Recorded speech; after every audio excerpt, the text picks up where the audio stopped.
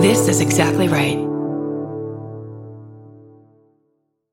Hi, I'm Daniel, founder of Pretty Litter. Cats and cat owners deserve better than any old-fashioned litter. That's why I teamed up with scientists and veterinarians to create Pretty Litter. Its innovative crystal formula has superior odor control and weighs up to 80% less than clay litter. Pretty Litter even monitors health by changing colors to help detect early signs of potential illness. It's the world's smartest kitty litter. Go to prettylitter.com and use code SPOTIFY for 20% off your first order and a free cat toy. Terms and conditions apply. See site for details.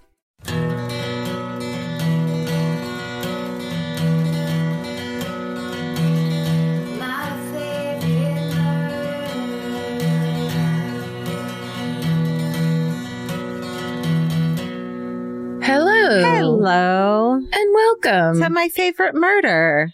That is Georgia Hardstark. Thank you. That's Karen Kilgariff drinking something out of a cocktail shaker. Out of a Lagunitas silver pint glass. Pewter pint glass. Pewter. Is that some kind of coffee concoction? This is some nice PG Tips tea. Ooh. But it's in a cup that keeps your hot stuff hot and your cool stuff cool. Insulated. Doing it. We're, the citizens of Petaluma and those historically associated with Petaluma are very proud of our Lagunitas brewery. Oh, are you guys Lagunitas? Yeah. Yeah. Hi. Hey, I've known you 6 fucking years. Get to know me. I represent Lagunitas Brewery. It is a great beer, I will say. It brought IPA to the masses. That is what Petaluma, IPA and eggs, that's what we're all about. It got everyone drunk and gave them a lot of protein. That's their promise to you. That's our promise. We were like, hey, give eggs a break. Do you remember the Give Eggs a Break campaign? A break, because there was a rumor or like a thing in the 80s, and right, that there was like, eggs are bad for you. There's too much cholesterol. And then like eggs. Wasn't there one where like eggs were behind bars and then they got released? They were in fucking jail. Eggs were in jail. They just were eggs with legs. Yes. And they were like, give eggs a break. And then like, they're out of jail door now. opened and they were released from jail. It was it wasn't great. It was pretty stupid. But that was back when, it was around the same time when they were like, everything needs to be fat free. Diet. And, yes. And then they would start saying things like, gummy worms are fat free. But it's like, right. That's not they would start putting it on things. So everything was kind of suffering nutritionally from like, you couldn't have fat anything. You couldn't have any cholesterol or whatever. But then it was also like recently with like, it's gluten free. And it's like, well, it's milk. So you don't actually need, is milk gluten free? Right. You don't need to put it on the fucking container, but like water had a gluten free fucking thing. It doesn't come into play, but it's almost like people are now declaring. Whereas I think in the 80s, people were doing it like they would be like, this soda is fat free or whatever, but it's still, that doesn't make it a diet thing. Well, that was when it was like, eat grapefruit for every meal and you'll be skinny. And that means you'll be happy. Goodbye from the National Nutrition Society. From the National Grapefruit Board. There's always been a lot of, I'm just sick of big grapefruit trying to tell my body how to feel. How many grapefruits it needs. Like, I know, like, my body will tell me how many grapefruits I need. 7 daily. Always. Including the peel and the pith. And the spoon. I eat the spoon. I eat the grapefruit spoon. Why do you eat a grapefruit spoon? Goes down hard, but it's so good for you. It's so good for your spirit. Well, now we're going to get the pizza cutter people telling us that we need grapefruit spoons. Oh, dude. Emotions are running high this winter season. Let me just say, if it wasn't the pizza cutter overreactors, we had a couple long distance runners who were like, we love carbs. Fuck you. And it was just like, all righty. Yeah. It sounds like everything's going good. Yeah. Everyone's great. Great. Make a little joke out of the side of my mouth about an extreme marathoner who's running like 2 marathons a day. Okay. Yeah. They're not talking about what you were talking about, which is twice baked potatoes. That's not what they're snacking on before their race. I remember when I was 12 and in the soccer on the soccer team, and we had like 3 games in a Sunday because it was playoffs, and we were like, we're going to go home and eat a bowl of pasta and that's how we're going to like carb up. But it's like, no. They don't want you to carbo load on fucking cacao e pepe motherfucking spaghetti. Not day of also. No. Isn't the carbing up, isn't that supposed to take place a little bit beforehand? Not like, and then you run out and play a game. I didn't know that. And we won though, I think. Oh. I punched a girl that day. So maybe it worked. It depends on what the goal was. The goal was she had made fun of me the entire season and we had beat them and we were doing the good game high five. And she moved her hand to like not high five me, good game. And I was like the lowest self-esteem, saddest person in the world, little Georgia. And I fucking socked her in the arm so hard. It was worth it. How's your self-esteem? Better after that, and she apologized. Bullshit. I swear to God, it was the time of my life, and she apologized. She was a popular girl, and she was like being really mean. And she apologized to me for being a cunt that whole time later. So I was right. Later, how many years later? Later that in day? High school. No, in high school. Yeah, she never made fun of me again. Then violence is the answer, says Georgia Hardstark. Just punch people when you're upset and when you've had too much pasta. That's the lesson. Time when bullying was okay. You know what I mean? That's when it was celebrated. That's right. That was the only way you were going to get anything solved. Oh my God. You want respect? Don't like outwit them. Punch them in the fucking arm. Well, and certainly don't turn the other cheek. No. Or you'll get punched in it. That's a great holiday message. Thank you. I'm doing Game of Thrones a little bit. I think by the end of the holiday break, I'll have like gotten into it. Gotten into it or gotten through it? Through like another season. I know the term red wedding is a thing, right? And I'm getting to a wedding. So I'm assuming it's going to be red, but that's all I got. Keep your eye peeled. Okay. For some red stuff at the wedding. Oh, do they have a red velvet cake? Is that the wedding cake is a red velvet?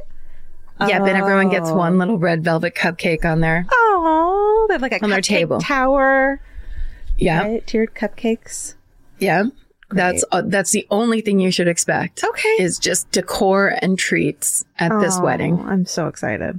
Yeah, you should. It's actually perfect for Christmas Day. You should watch that episode. Okay, here I go. It really is something to talk about a TV show that was on 8 years ago. It's fun because there's no such thing as spoiler alerts. Because if you don't know what I'm talking about, then it's not a spoiler. You should have watched it 6 fucking years ago. Right, exactly. And also it's kind of out of context anyway. So the odds are, I feel like these days, the amount of shows and bands and songs and memes that people have to keep up with, the worry of spoiler alerts is like, right, but will you be able to keep this in your head anyway? Yeah. Probably not.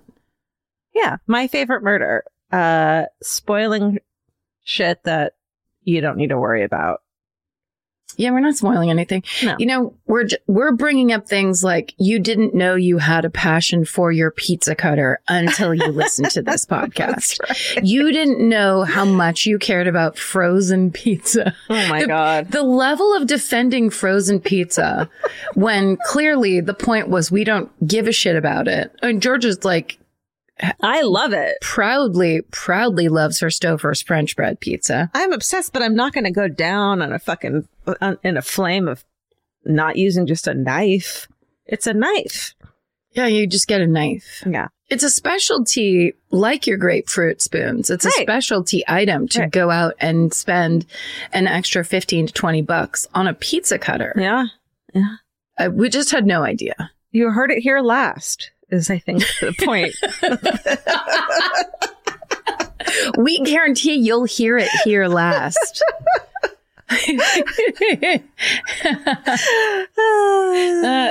Oh, yeah. What else is going on? None of it.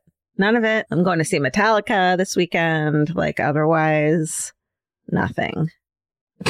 You're so Metallica. You stoked for Metallica. That's so me. I don't know. Vince. I'm sorry. I should say Vince is going to Metallica. I'm going with Vince to Metallica. And you're excited for the experience of going to Metallica. Sure. Hell yeah. You know, music and lights and so many fucking people. Who knows if they're vaccinated? It's going to be great. Chances are not. There's going to be a lot of, I did my own research. Right. Here's what I found. Or I put a fake arm on and got my vaccination into that. Or here's a fake card that you could buy that I you can't tell me what to do, man. You're not you guys my are fucking sheeple. dad. What's up, sheeple? What's up, sheeple? You've gotten your booster though, right? Yeah. I forgot to ask you, how was your recovery from your booster? I can't tell because I keep sleeping all the time. I'm tired of this year so much. Oh, okay. That there's a lot of like, the second I'm done with the thing, I just run to the couch and fall face first on it and don't get back up. I think if you didn't wake up shaking and shivering in a cold sweat with your hips aching, then you're fine. Then that's just depression and seasonal depression and anxiety. It's definitely workaholism. Oh yeah, combined with also waking up too early and not being able to do anything about it. And Frank wakes up when I wake up, so we have some special hangout time at 5 a.m. Like we're fucking bakers or something. Like you're an old couple who live in Miami or whatever. Yes, exactly. Where we're just like, honey, let's make coffee and watch the sunrise. Me and Frank. That's sweet. Aww. It's really irritating. And then sometimes I'll put on a foreign procedural because subtitles always make me go to sleep. Yeah. And I'll try to use that to make myself go back to sleep. But then, and I think we've already talked about this, falling asleep in front of the TV, I then have dreams dictated by the dialogue on the television. Oh, yeah. Which is odd when it's foreign in a different language because it's more about the intonation. Yeah. And like sometimes there's yelling in the dream and I'm not sure what's going on. Then when I wake up, I'm like, oh yeah, that was that part. Do you ever understand foreign languages when you're sleeping and you wake up and you're like, I know what they were just saying. This is crazy.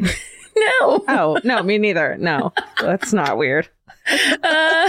Like you dreamed that you could understand it? Yeah. Or like, did you ever write a song in your dream? You're like, that was an amazing song. And yes. And I've done stand up in my dreams that I was like, please remember that joke about the penguin. It was so funny and it didn't make sense. And I've also played like unbelievable classical piano in my dreams. A concerto. And like woken up and been like, that is the most disappointing thing. But isn't it crazy when you're like, that was correct? Like I was playing those, but who would know that? But a classical pianist. All right. Okay. Where's my phone? Okay. So the last season that just came out of Pen 15.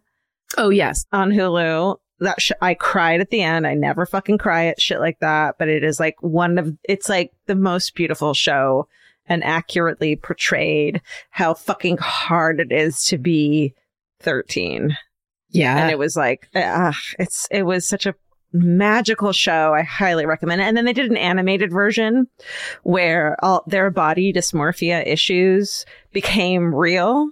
Ugh. And then they just walked around with the thing that they hate the most about themselves being real. And it just made me think about how you have a thing you hate about yourself so much. And you think everyone's looking at you and being like, oh, that thing is gross about them, but it's just in your head, Yeah. Yes. And it takes forever to understand. Yeah. I don't understand it still. I mean, yeah, it's like the thing we talked about it recently. It's like the way you interpret the world is your own biased lens. Yeah. And at some point in your life, you have to realize you're wrong. You just have to admit it. Like you get it wrong and you're getting it wrong. And it's because of like, you're justified in the reasons you get it wrong, but you eventually have to let it go. But I follow so many people who love that show, Pen 15, and who talk about it. So I feel like I have like weekly reminders of like, I have to go back and finish because I think I left off near the end of season 1, but then whatever happened, I just didn't get, maybe it was a little bit too, I just really suffered around that age so much. That it was just like can't rewatch.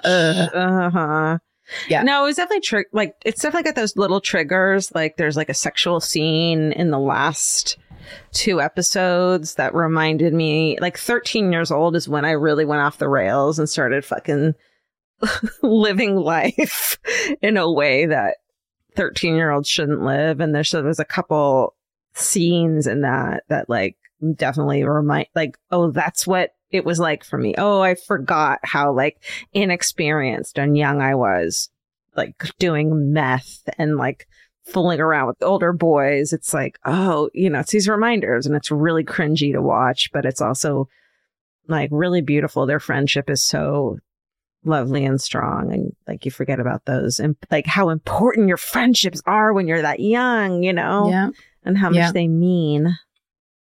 So I recommend it. Yeah, I'm going to watch it. Do it. What else? Should we do Exactly Right Corner and get into our stories? Let's do it. Okay. Let's just wrap this year up. Can we? Finally? Well, let's see. Over on Exactly Right Podcast Network, we've got season 1 of Wicked Words coming to an end. This week, the first part of a 2-episode finale came out with journalist Elon Green. So Elon and Kate are talking about the last call killer who preyed upon gay men in New York in the 80s and 90s. He was one of the most notorious serial killers. I actually read this book and recommended it on the show. It was really well written, and it was very sinister. It was like one of those very plain men who was in these bars, very well lit bars, like almost like piano, like Fern bars in New York City. But slowly but surely, gay men were being murdered. And this week is the finale of Waiting for Impact. Episode 10 has Dave chatting with another member of Sudden Impact about the vocal group's journey. And what a fucking ride Waiting for Impact has been. So incredible. We're so proud to have it on the network. Yeah, Dave Holmes is the king. If you've ever read his any of his Esquire columns, he's just such a talented journalist and such a talented host. Yeah, he's hosted podcasts for a long time. So Waiting for Impact has really been an amazing job. It's truly a Dave Holmes passion project. Also, this podcast will kill you. One of the OGs, one of our original acquisition podcasts, We Like Them First. They're back with a new season, and their first episode covers the disease typhus. Oh, I can't wait to hear what they fucking have to say about it. And this week, our celebrity hometowns, we are talking to none other than the murderino we all know and love, Phoebe Bridgers. She talked to us, you guys. She took time out of her busy touring schedule to talk to us, and fuck, she's a dream. She did a great job. She has a really great story. It was really fun to talk to her. Yeah, listen to that for sure. She's incredible. Definitely. All right. Should we get it going? Yeah, dude. You're up, baby. If you're like me, you're always looking for a story to dive into. Whether it's a family drama or a mystery to solve, the key to getting hooked is the details. I need rich visuals and intricate storylines, and June's Journey has that and more. June's Journey is a mobile mystery game that follows June Parker, a daring young woman, on a quest to uncover the truth about her sister's murder. This is your chance to test your detective skills because you'll play the game as June herself. Explore beautifully designed scenes from the 1920s, like lavish estates and gardens, and don't forget to keep an eye out for hidden clues. There are twists, turns, and catchy tunes, all leading you deeper into the thrilling storyline. And if you play well enough, you could make it to the Detective Club. There, you'll chat with other players and compete with or against them. June needs your help, but watch out, you never know which character might be a villain.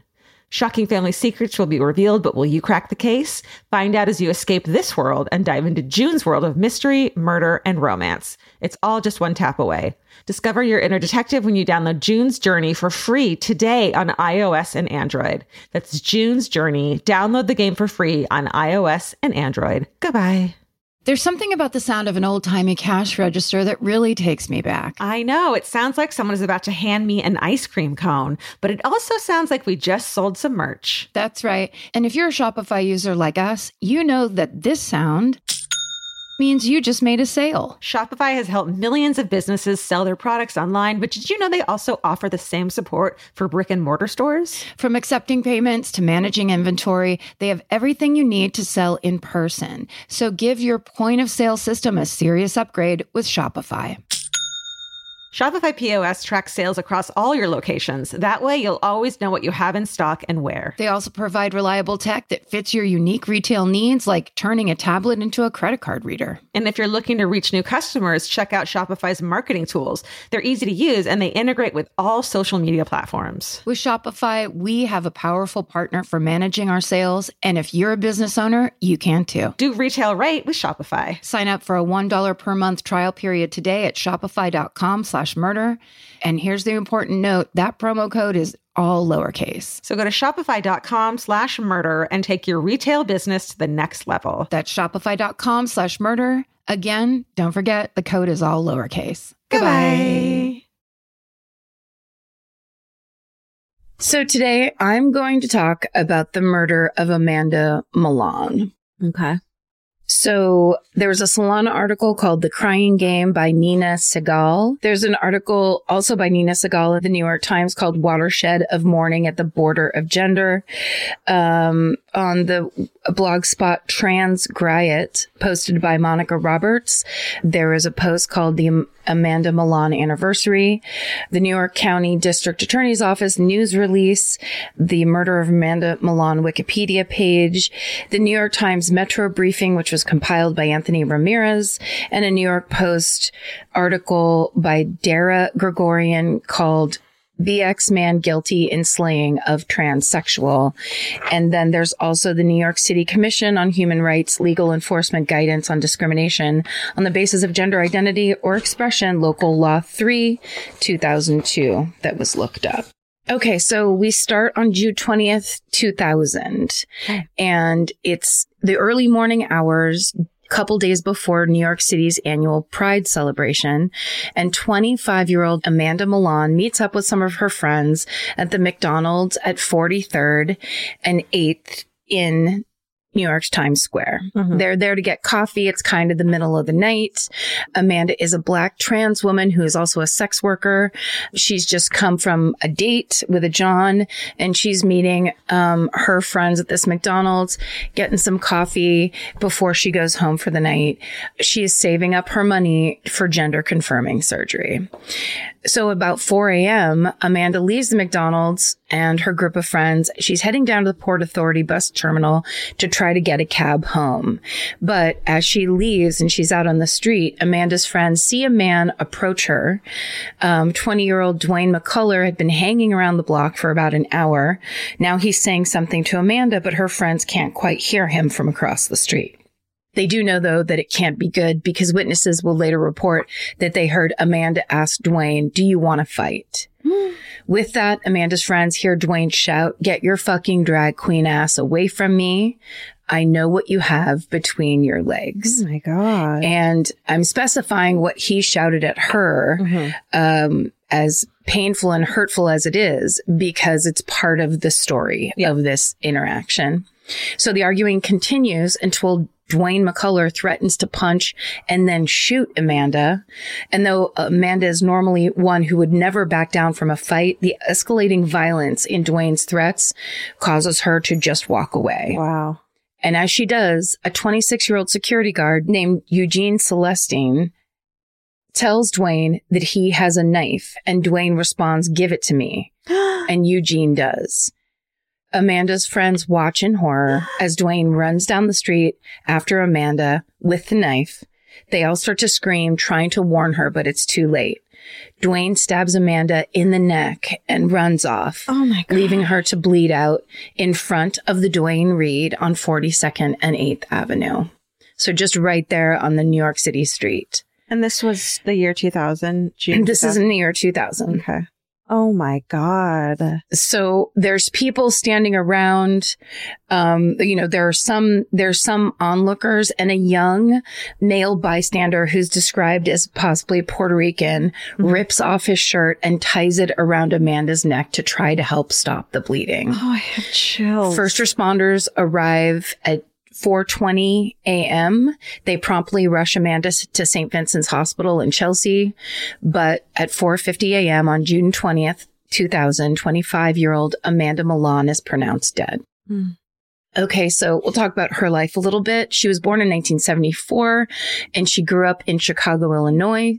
Not much is known about her childhood aside from the fact that she had early dreams of becoming a fashion designer.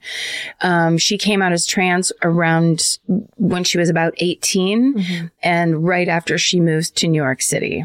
A few years after her move to New York, Amanda gets herself an apartment at Central Park West and 103rd Street, where she lives with her beloved dog, Ashley. Amanda is beautiful and hardworking, and she works her way up to an elite escort service that sends her traveling all over the world, including Paris, London, and Milan, to meet with clients. One friend says Amanda is, quote, often described as a full-figured Beverly Johnson lookalike. So she was a stunner. Yeah. She's also incredibly tough. Anytime someone tries to harass or insult her, Amanda stands her ground, which is not surprising. That's something trans women have to deal with a lot. And, you know, I think that's, you'd be hard pressed to find a trans person at all who was in any way cowardly because they're constantly being confronted about who they are as human beings. Yeah. So Amanda has two best friends, Kim and Simone. They're also trans women, and they've all been a group of friends. They've stuck by Amanda's side for about 10 years, and they're inseparable. But in 1998, after a move to Australia, Kim is found dead at the base of a cliff, presumably from a fall or a push. Foul play is insinuated, but never confirmed. 6 months after that, Simone moves to San Francisco with her boyfriend. Only 1 month later after her move, she is thrown out of a 5th-story window and killed. God. Yeah. So Amanda is reeling from her friend's sudden and tragic deaths. She's shaken to her core, and she confides in another friend who lives in her building named Patra, who's also a trans woman, that she believes these things, quote, happen in threes and that she might be next. So at first, the murder of Amanda Milan barely makes the news. It gets one small mention in the New York Times Metro briefing. And in this mention, Amanda is dead named and misgendered. Oh, wow. The message this sends is clear that Amanda's death is just one in a long line of trans people who die by violent, hate-filled means. But the LGBTQIA plus community around Hell's Kitchen, they say absolutely not. Hell yeah. They're not about to allow Amanda's memory or her legacy to be disrespected this way. Amanda's friends and chosen family are especially dismayed to see her misrepresented in the wake of her terrifying and violent murder. Her safety and her life matter to them, and they were going to let their city know it. So the nearby Metropolitan Community Church on 36th Street starts hosting a support group for LGBTQIA plus folks called Gender People, where members meet on a weekly basis to find refuge and community with one another. And it's here in the church's rec room, under the guidance of Minister Reverend Presley Sutherland, that the queer community who knew and loved Amanda begin to make plans to honor her with a public memorial service. So with the help of prominent trans activist Sylvia Rivera, who we've talked about on the show, the group organizes a service on July 23rd, 2000, beginning at the Metropolitan Community Church. Reverend Pat Baumgardner leads the group in a sermon, and then others take the mic to talk not only about the tragedy of Amanda's death, but the negligence shown toward homicides of trans folks in New York City. These heartfelt speeches are both political and personal. There's one speech from a friend recalling how Amanda helped keep her from becoming homeless. So it's it's a tribute, but it's also...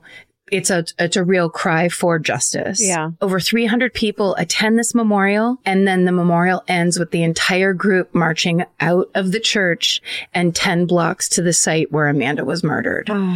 When the group arrives at 42nd and 8th, they create a makeshift memorial with flowers, poems, and photos of Amanda. The beautiful and infamous model Octavia Saint Laurent, who's known for her appearance in the 1991 documentary Paris is Burning, legendary child, Octavia is a friend of Amanda's and one of the people who speaks at the memorial that day. She attributes the large crowd to Amanda's bold spirit and sense of pride that inspired so many. In her eulogy, Octavia says, quote, "I've been in this community for 30 years, and this is the first time I've seen any gathering of this sort for a transgender or a third sexual. Death will not be the last word for Amanda Milan." Oh. So now that they've got the city's attention, New York's trans and queer activists use this opportunity to push for justice, and not just for Amanda, but for every trans person who has ever and might ever face a similar fate. And this pressure works. So 3 arrests are made in the murder of Amanda Milan. Dwayne McCullough, who is indicted for second-degree murder, Eugene Celestine, who's indicted for criminally negligent homicide, criminal facilitation in the 4th degree, and criminal possession of a weapon in the 4th degree. He's the one who gave him the knife. That's right. Okay. The security guard. Yeah. And a third man named David Anderson, who helped McCullough flee the scene after the attack. He was indicted for hindering prosecution in the 1st degree. Eugene Celestine was arrested the same day as Amanda's murder. McCullough and Anderson were arrested the day after when police found them hiding in Anderson's hotel room. So activists pushed to have these charges classified as a bias crime, which would force all 3 involved to face harsher penalties, sending a message to those who wish to do violence to trans people that their hate crimes won't be tolerated in the state of New York. Given the slurs, witnesses heard McCullough yell at Amanda before he stabbed her. It's only logical to reclassify her murder as a hate crime. And the framework for reclassifying this crime is already in place, because in early July of 2000, New York Governor George Pataki signed a bill that would give a harsher sentence to anyone who commits violence based on one's race, religion, age, or sexual orientation. But because this bill's wording is a bit vague, it's unclear whether or not prosecutors will include trans people in their interpretation of this bill. So Amanda Milan's aunt, a woman named Diane Dyer McKee, who took care of Amanda when she was growing up, did a lot of babysitting and knew her all her life, told the New York Times, quote, "It was a hate crime, and anyone who's trying to call it anything else is simply wrong." Yeah. But police spokesman Detective John Giammarino asserts that the crime stemmed, quote, "from a dispute and therefore is, quote, not a bias crime." So considering the lack of priority cases of murdered trans folks, especially Black trans people, it's unsurprising that the police would give Amanda's case such a vague and dismissive categorization as a dispute. According to the New York City Gay and Lesbian Anti-Violence Project, in the 8 years between 1992 and 2000, there were 7 murders of trans people. All of them went unsolved. So Amanda Milan's murder charges are never upgraded to bias crimes, but Dwayne McCullough does plead guilty to murder in November of 2002 and is sentenced to 17 and a half years in prison plus 5 years of supervised release. David Anderson, who's the guy who helped him escape, goes to trial in 2001 and is found guilty of hindering prosecution. He's sentenced to 1.5 to 3 years in prison.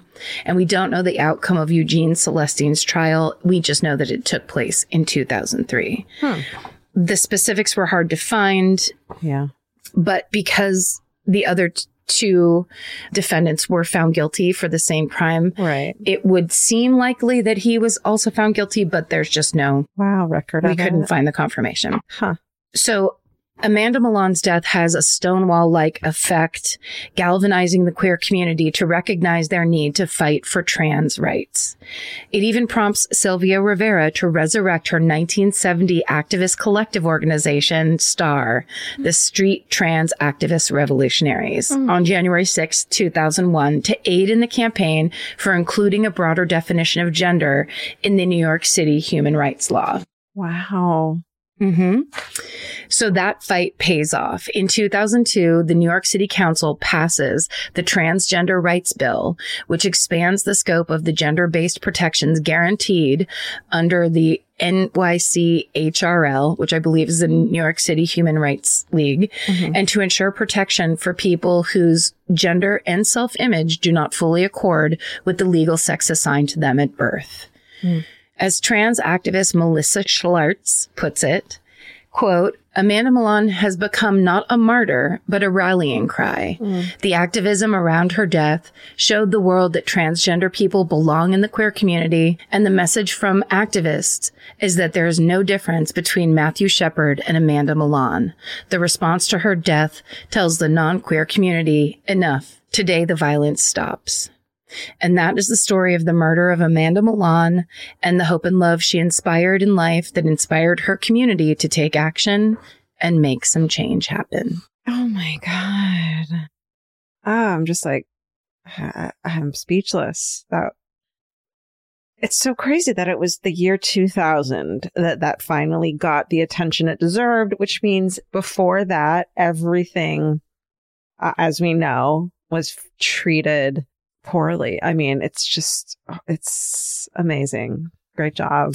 Well, if you think about it, it's 20 years ago. 20. And it's like the beginning of the internet. Yeah. So there were very few voices, and the voices that dominated were voices that basically minimized and marginalized transgender people always. Right. So the idea that,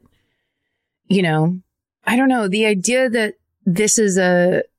this group of people has gotten the support and the backing that they have gotten over the years. Mm-hmm. It's just like, it's a really important fight. And the fact that it comes into the news as this kind of like a trending topic, right? As opposed to the individual people, where these attitudes towards like the other, right, can get trans people killed, very often get Black trans women murdered. Right. It's not nothing, and it's not a joke, and it's not just your personal opinion. It's like that it actually translates to true violence, and people have to come together and stand up and protect people who are that vulnerable. Yeah. It's really important. Especially because it was 20 years ago, and yet there is so much more to be done. And it's harrowing, it's harrowing.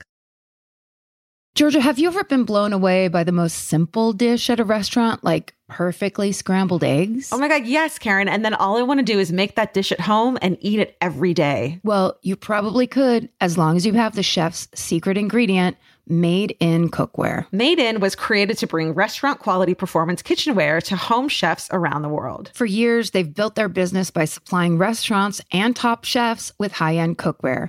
Some of Tom Colicchio's most treasured dishes at his restaurant Craft are made in Made in. Whether you're cooking for professional critics or just the critics you live with, your meals will benefit from the quality of Made in products. Like their carbon steel cookware, it combines the best of both cast iron and stainless steel clad, so it's rugged enough for grills or an open flame. It's the MVP of summer cookouts and cook-ins. What I really love about Made in Cookware is that it actually makes something like having a Memorial Day barbecue much more convenient, because you can keep everything on the grill. If you need to throw, say, a pan of garlic up on the top while you're grilling your steaks on the bottom, it's strong enough, durable enough to do that. If you want to take your cooking to the next level, remember what so many great dishes have in common. They're all made in. Save up to 25% this Memorial Day from May 18th through May 27th when you visit madeincookware.com. That's MADEIN cookware.com. Goodbye. Hey, it's Kaylee Cuoco for Priceline. Ready to go to your happy place for a happy price? Well, why didn't you say so? Just download the Priceline app right now and save up to 60% on hotels. So whether it's Cousin Kevin's Kazoo Concert in Kansas City, go Kevin, or Becky's Bachelorette Bash in Bermuda, you never have to miss a trip ever again. So download the Priceline app today. Your savings are waiting. Go to your happy place for a happy price. Go to your happy price, Priceline. All right. Well, I'm taking what couldn't be more of a 180-degree turn. I think that's good. I think we go, I think we go like heavy and then we turn it around to something else. Okay. We contain multitudes. We can entertain all topics. But now it's your turn to shine. I'm going to shine, baby. Today I'm going to talk about, Karen, the Toronto circus riot of 1855. Oh, my. Oh, we haven't had a good circus riot in here in quite some time. There hasn't been a circus riot. Come on. That's all you. Don't make me do it. Say it. You're so right. Say it. That's how out of practice I am. Why, we haven't had a circus riot around here in 25 years. In 125 years. Since 1855. The Toronto Circus Riot. Yes. The sources used today, Karen, are the Toronto Dreams Project by Adam Bunch, who wrote a lot about this. An article from Grunge, the Torontoist, the Baltimore Sun, and the Jeffersonian. And I first read about this late at night on Reddit, of course, on the Unresolved Mysteries Reddit of like, what's your favorite crazy, or like, maybe it wasn't unresolved. But anyways, the next morning, Haley Gray, my wonderful research woman, and emailed me and said, hey, have you ever thought about doing the Toronto Circus Riot? And I was like, did you read Reddit late last night? And she's like, yeah. Oh, that's so weird. We're like, fuck. You and Haley were ships passing in the night. That's right. Because we both saw this story and we're like, what the fuck? Okay. In 1886, Karen, the city of Toronto, or Toronto, I don't know, Ontario is named Toronto the Good, due to its conservative population who wants the city's name to represent their morals. So it becomes this like very Victorian timey, like fucking tip of the hat, updo, you know. That sounds a little defensive to me. No, we're good. Do you need to name the whole city Good? What kind of pervy shit are you doing in the afternoons? Well, I'll let you know. Oh, shit. In the afternoon of time, way back when, they were up to some no good. But in 1855, so that's 1886 when it becomes Toronto the Good. But in 1855, way back when the story takes place, Toronto is not like this. It is not good. It is far from conservative. There are 152 taverns, 203 beer shops, and countless brothels. The population is only 40,000. So like every block has like 1,500 like places you can drink and debauch, basically. Yes. So it's like an old timey, you know, Wild West kind of town. Hell yes. Yeah, that's right. They're right there. Say it. Aren't they right there on a river? Detroit River? Aren't they a famous river town? When you paused, I was like, say what you're going to say, because here we go, pissing them off. Because literally, I don't even know where I'm getting this idea. Lake Ontario. Oh, yeah, Karen. It's right there on Lake Ontario. That Lake Ontario river that everyone loves so much. Yeah. Cheers to Stephen for his editing. Okay. Cheers. Yeah. Okay, Canadian cheers to Stephen. Canadian cheers. Ahoy, hoy. So it's a kind of a like Wild Westy type of town. In July 1855, the American touring circus SB Howe's Star Troupe Menagerie and Circus, you know, Karen, your favorite show, stops in Toronto. The show features clowns, acrobats, equestrian trick riders, and exotic animals, including big kitty cats, elephants, and a giraffe. The circus is only in town for 2 days, and residents of Toronto are super excited because it's a small town. So this is not the kind of place that they usually get exciting stuff like this. Yeah. And this is before all entertainment. So this was like someone bringing the internet to your town. That's right. Like bringing a visual effects thing and every single person gets to wear it. Yes, exactly. Right? And just like, look, an elephant. No, we're not beating it and chaining it to the wall. Don't worry about that part. No, this big cat isn't behaved because we're whipping it. It's because it likes to be tamed. It likes to sit on a really small human's chair. Yeah. So on July 12th, 1855, the circus performs multiple sold out shows. It's a big ticket. When the last show's over, the clowns want to take advantage of Toronto's fun nightlife. Hell yes, those fucking clowns do. Yeah. And so I feel like I should let you know the clowns back then are not, well, I don't know how we think about clowns now, but they're not like, wee boo, you know, squirty in your face, fun time clown, like with clean clothes and stuff. These guys are rough and tumble, like cigar, you know, gross. I bet their teeth are fucked up and they smell really bad. Like these are rough and tumble. These are hobo types. Really? Yeah. They have to like, they do all the manual labor around the circus. Oh, yeah. And then come out of a car. Like they're not chill. Well, they're They're not purely entertainment. They're not artistes. No. They're actually the, I was in a play my first year of college as a theater major, and it was called Carnival. Yeah. Carnival. And basically it was about that. And those guys, there's a name for those guys, and it's like a goofy old fashioned name because they were also, sorry, Stephen. No, leave it. I need to know more. Well, you keep going and I'll find you the name. Great. Because it's on the tip of my tongue, but my brain has gone completely smooth. Okay, brother, you listen, though, so don't worry about it. Okay. So they decide that night to go out and take advantage of Toronto's nightlife, and they decide to go to a brothel. But little do they know... I know, right? Little do they know, the brothel that they settle on, which is called Mary Ann Armstrong's house on King Street, which is suspected, according to newspapers from the day, of being a house of ill repute or whatever. So, like, it might be a brothel. It might not be a brothel, but it's probably a brothel. Mary Ann Armstrong's? No way. Oh, your friend Mary Ann? Oh, That's just my friend Mary Ann from back in the day. No, the reason she never invites you over is because she knows how much you like to party. She's got some parties going on. That's she knows I'll be jealous. That's right. But here's the thing. Mary Ann Armstrong's house on King Street is also a favorite of the Hook and Ladder Firefighting Company, a local fire brigade. Also clowns. Well, here's the thing. At the time, firefighting brigade isn't a government-run fire department like we have today.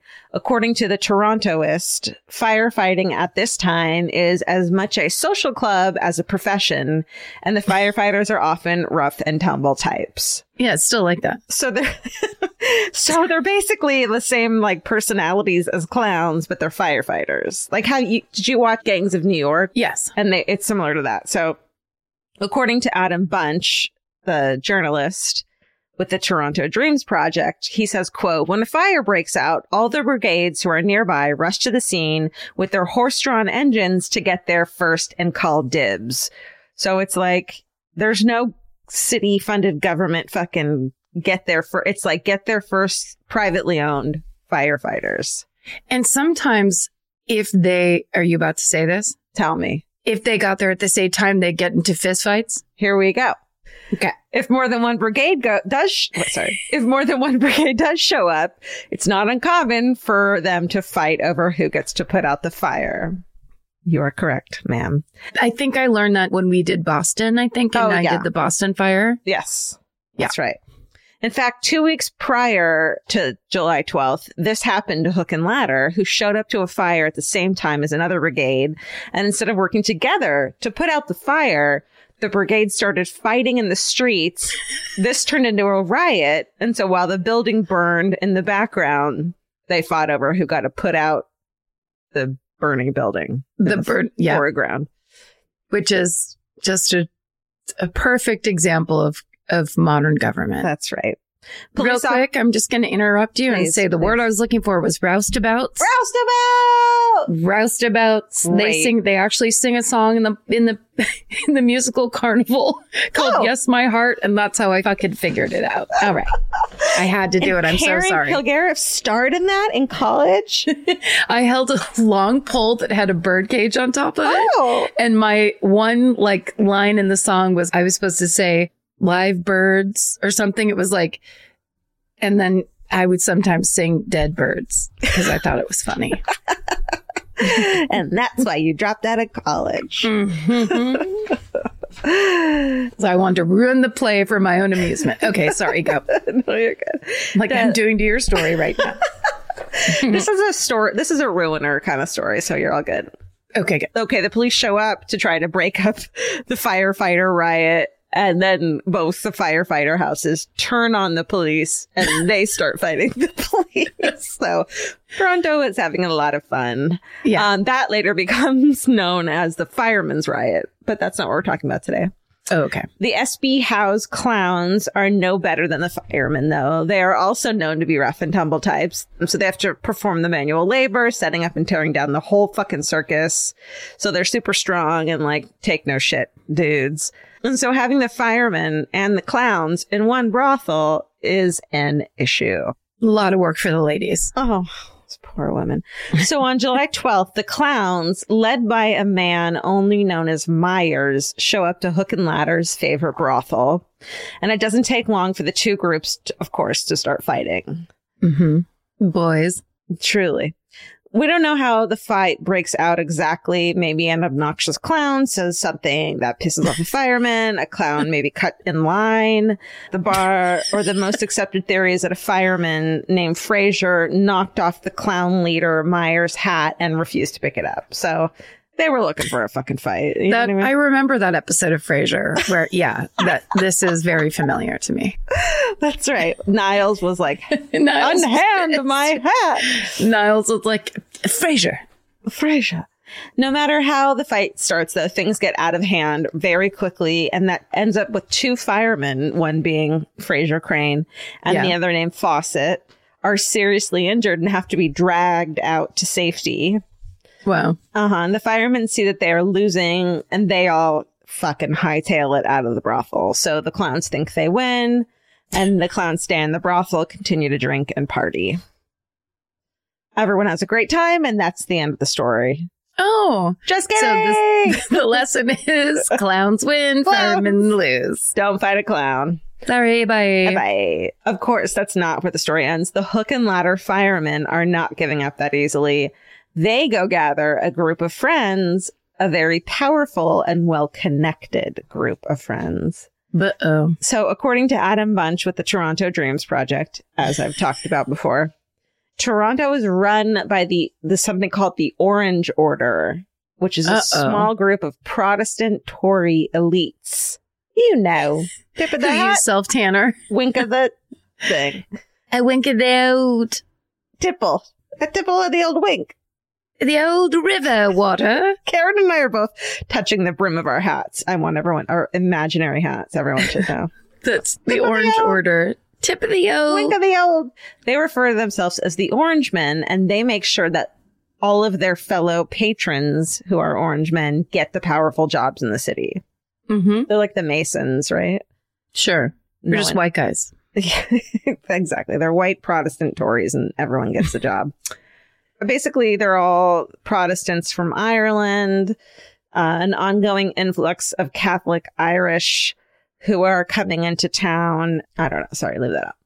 So pretty much read it. It's because Protestants and Catholics don't like each other. Yeah. Does that help you? So basically, the Orange Men are these representatives of the Protestant ascendancy of Ireland. And because there's this influx of Catholic Irish fleeing the famine, and who are still like having a lot of fun, there's a lot of fights and riots going on between these new Catholic Irish and these Protestants.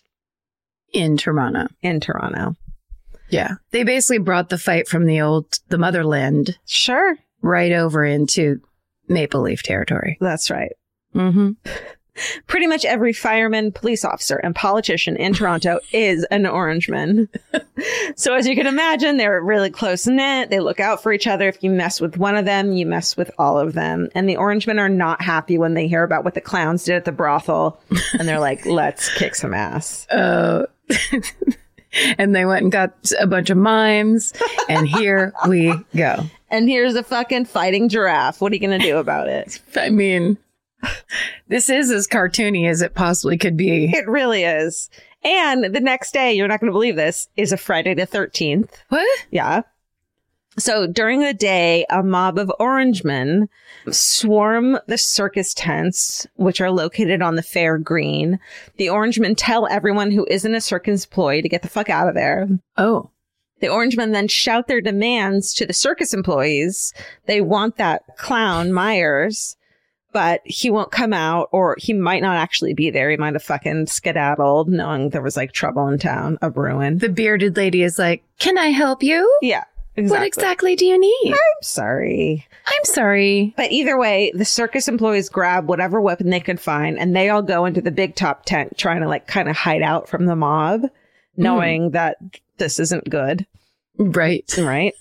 Meanwhile, the police are notified that a fight is about to break out, but the chief, Samuel Sherwood, he's, you're not going to believe this, a member of the Orange Order. Yes, So of course. he drags his feet. He's like, yeah, let's eventually go out there and help the circus people. But don't rush. Not you right know? this second. Yeah.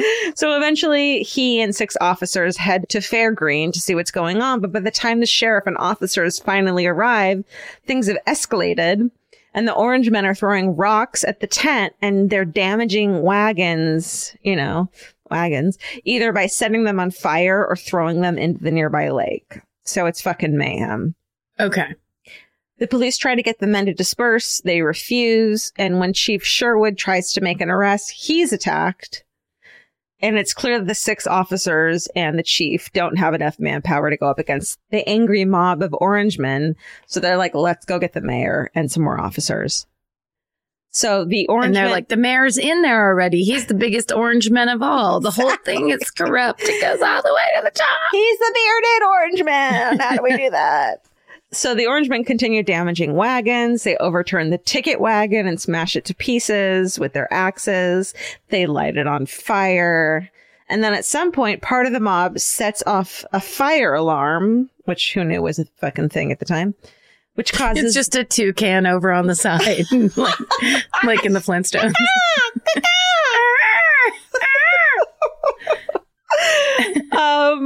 So the hook and ladder fire crew shows up. The guys from last night who got their asses fucking run out of the brothel. So they've got a fucking beef to pick. Oh, Right? you don't want your beef picked. You don't want your beef picked. No.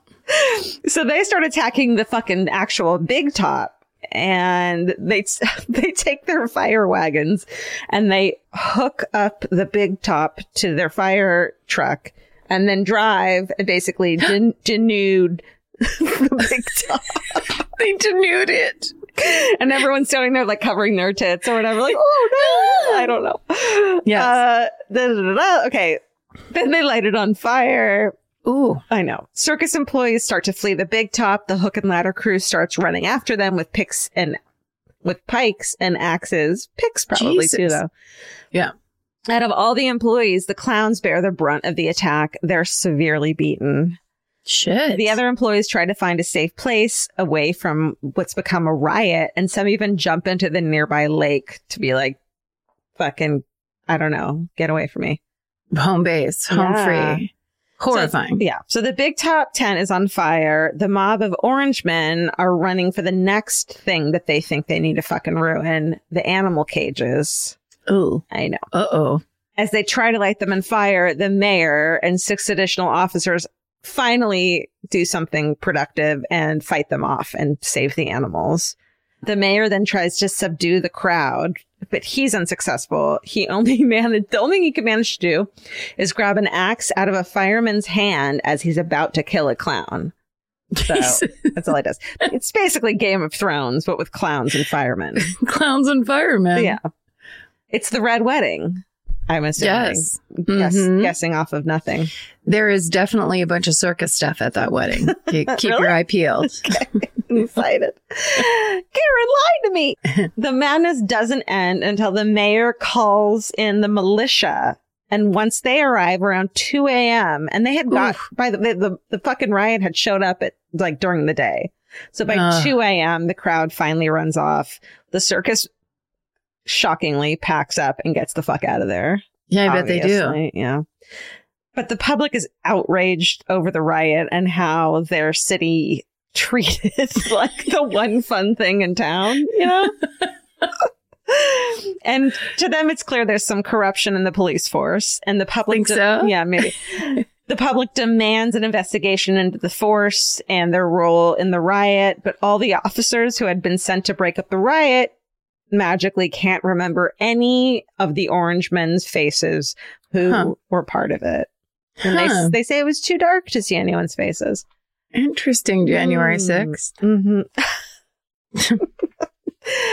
Eventually, after the investigation concludes, 17 people are charged in the riot, but only one is convicted. Just one person is responsible for burning down the circus. Turns out Gary over there. Fucking that guy. He'll start any riot at any moment. He's just a wild-eyed youngster. Drop of the hat. He'll fucking start a riot. Gary. Just a reactive man. Very orange. Very orange. So the public is outraged about this fact as well. They feel like a cover-up has taken place, which is like, no shit. It has. And so riots keep happening because nothing's been done to punish the corrupt police force. A few months after the circus riot, a big riot breaks out between the Orangemen and the Catholics. Just all of them. Yeah. And just like the circus, when the riot is investigated, none of the officers can remember who was at the scene. So within months of the Orangemen Catholic riots, the Toronto public is so fed up with the corruption that they elect a different mayor. For the first time in more than 20 years, a member of the Liberal Reform Party. We're like, get this guy out of here. Yeah. Get this orange guy out of here. Am I right? Am I right? We've been there. We've been there. And so with a new mayor, the city council suggests that the police force be completely reformed. Mm-hmm. They're like, hey, it'd be great if we could have some people we could rely on. Just some people that actually do the job. Yeah, the thing. And the government of Canada West, which is basically the Ontario government, agrees. And years later, after many political obstacles, every member of the Toronto police is fired. Oh my God. A new force is established that resembles the type of force Toronto has today. So if you're going to visit Toronto, don't let this story stop you. It's a beautiful place. We love it. Niles and Fraser Crane no longer serve. No. They're there to welcome you, as are Kit Kats and some really friendly people. Toronto becomes more tame and boring under proper Victorian rules, and residents no longer have to worry about the Orangemen having control of the city. But somehow, the story of the riots that broke out between corrupt firefighters and rough and tumble clowns has never been turned into a movie. Ugh, what a mistake. And that is the story of the Toronto Circus Riot of 1855. Oh, shit, dude. I mean, I never heard anything close to that. Who's in that? We have to cast the Canadian. And that is how Cirque du Soleil was founded. It's so true. Oh, the feats they went through to get away from the riot that day. Oh, Jesus. I think Timothée Chalamet should be in there as a young, he's like the young Harlequin clown. Oh, yeah. Oh, you want him to be Fraser Crane? Is he Canadian? No, I don't think so. Oh. Okay, well, we could put him in there anyways. I'm just saying, Just say. I just want to, can't I say? I wish you'd say. What's really funny? I thought there was a chance, and I'm actually going to do this now that I think about it, because I heard long ago, and so this was probably in the early 2000s, I went to see Charles Nelson Riley do a one-man show at the Falcon Theater in Toluca Lake, California. Wow. If you don't know who Charles Nelson Riley is, you have to watch Match Game. He was a legendary comedic performer of the 50s, 60s, 70s. I'm not Googling anything right now. What are you not Googling? You don't know Charles Nelson Riley? Yes, he was on. Yes, you do. Foursquare. What's it called? Match Game. Yes.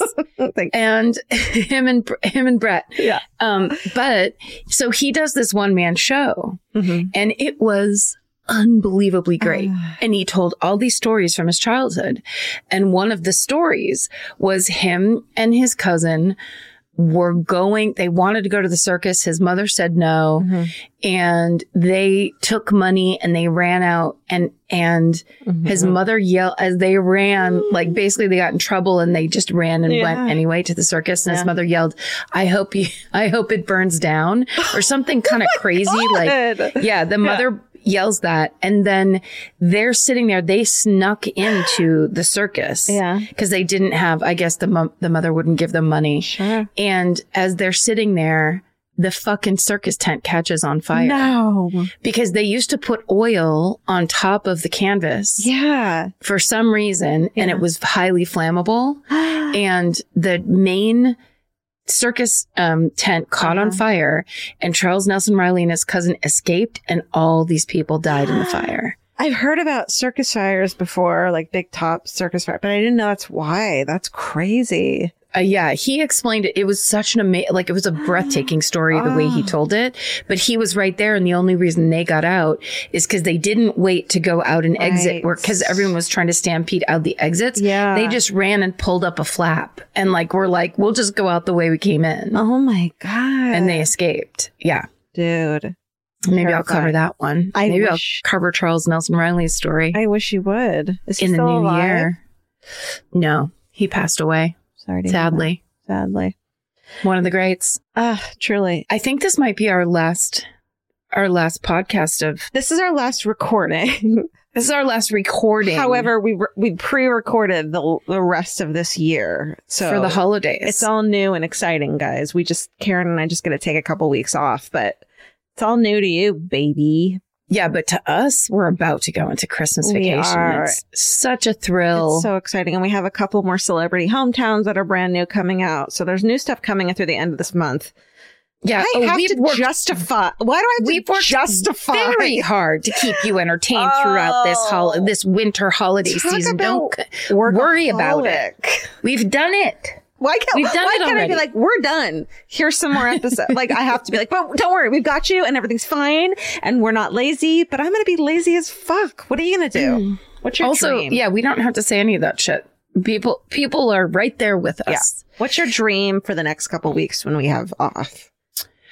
I would like to watch some movies that I haven't seen because I haven't gone to the movie theater. I haven't seen new movies. Mm-hmm. I don't even know what movies have come out. So I'd like to just sit and watch like a 2-hour movie. Yeah.